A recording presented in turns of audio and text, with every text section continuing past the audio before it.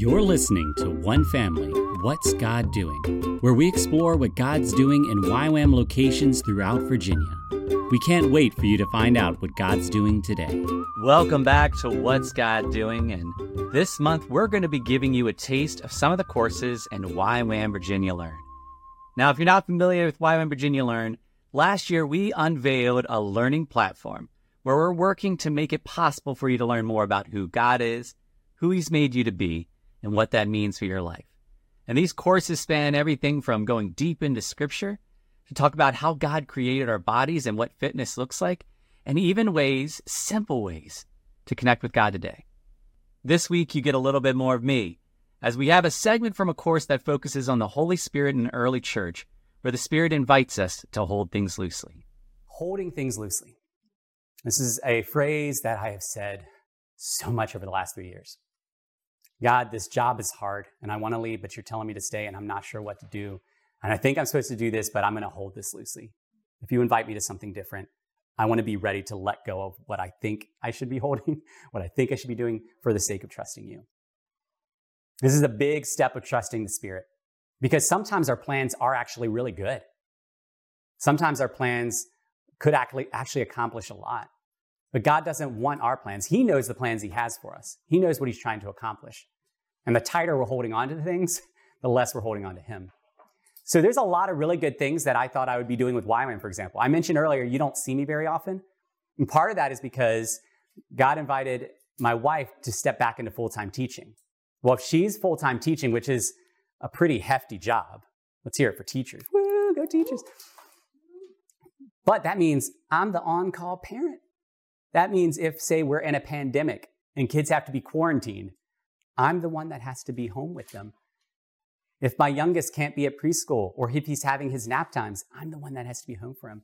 There's a lot of plans I had for serving on the base over the last year that I really wanted to do, would have been really helpful, but I had to hold things loosely.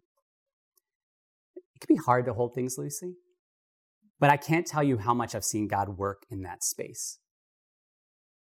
But it can be hard.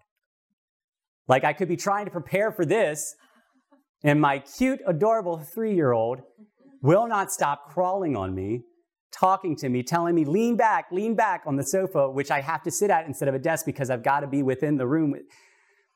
It has been hard to prepare in the way that I would want to, but I've had to hold things loosely.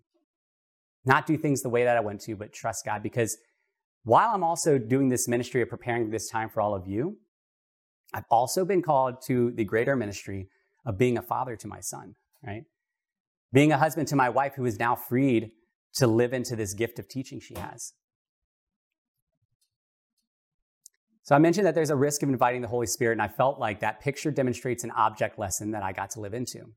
Because how would you want the week before a big responsibility to look? If you were about to speak at a DBS, what would you want the week before to look like? You'd probably want it to look like a lot of space and a lot of quiet so you can run through your stuff, fine-tune some things, right? What you would not want it to look like is sick kids. My son had pink eye all last week and then gave it to the other kid. My youngest and I had COVID, two or so weeks ago, so I've had COVID brain. Some of y'all know about that COVID brain. Doctor's appointments that I weren't planning. Our fridge needed to be replaced, so I had to empty the fridge out and put it into a new fridge. Unexpected shifts and schedules. Last week was not what I wanted it to look like. I was starting to feel frustrated at times. And God had to remind me, hey, Paul, who is it that you think is supposed to be teaching this week? Because it sounds like you think it's you. I'm just an ambassador of Christ sitting up here right now. I'm supposed to be a conduit of the Spirit. Do my due diligence, like not come up here and just wing it, right? Like that's not, but to hold things loosely, right? Because I could have responded with frustration, but the Spirit had something abundantly more, right? Something more abundantly than my ideal work scenario. And the teaching actually started before the teaching started. What God was teaching about this week started last week with me starting to realize, oh man, if I'm going to teach about the Spirit, I'm being told I actually need to trust the Spirit right now when I do not have the capacity or the time to do what I want to do and what I need to do. This is the big theme for this week, it's the Spirit. That's what I put on the first slide. It's how the Spirit worked, not what the disciples did, not what this, that, or the other happened. It's about how the Spirit worked. And we see these object lessons, by the way, like Ezekiel. I don't know if y'all read about that, when the number of times that he had to visually enact something like laying on his side for 430 days to visually represent something, or Hosea marrying a woman prone to adultery. Like, I was like, all right, thanks, God. Thanks for making me an object lesson for this week. The reality is that the Holy Spirit is real. The Holy Spirit is working. And the Holy Spirit's going to be active this week, even if my plans last week did not go like I'd hoped. And I, when I came to you, brothers, did not come proclaiming to you the testimony of God with lofty speech or wisdom, for I decided to know nothing among you except Jesus Christ and him crucified.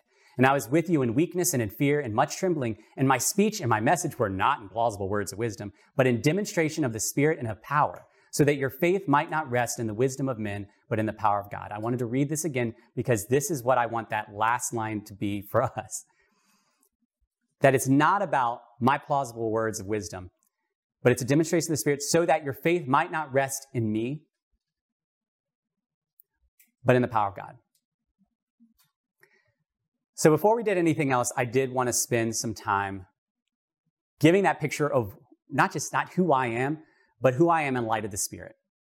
Who the Spirit is in light of what he's doing in my life, because it's relevant to this time and it's relevant to you. We all have our plans. We all have our expectations. A year ago, I started formulating my plans of what this week would look like. And God's changed that multiple times. And I'm having to hold it loosely. Again, at any point, God could take away all my slides because he may want to do something different. He may want to convict me. Again, I'm not like some expert teacher here. We're journeying together towards God. We're journeying together in our understanding of the Spirit. I may be taught something or convicted of something this week. If I'm not, I might want to check my heart because I might be operating in pride. If you enjoyed these sessions, we would love for you to dive even further in. Go into the description to learn how you can do so and how you can even help to build this out for future students. We're really grateful that you took the time to watch and for journeying with us as we together as one family explore what it means to know God and make him known. Thank you so much for joining us for this episode of One Family, What's God Doing? If you'd like to learn more about what God's doing in Virginia, visit us at ywamva.org and join us next week for more stories of God at work.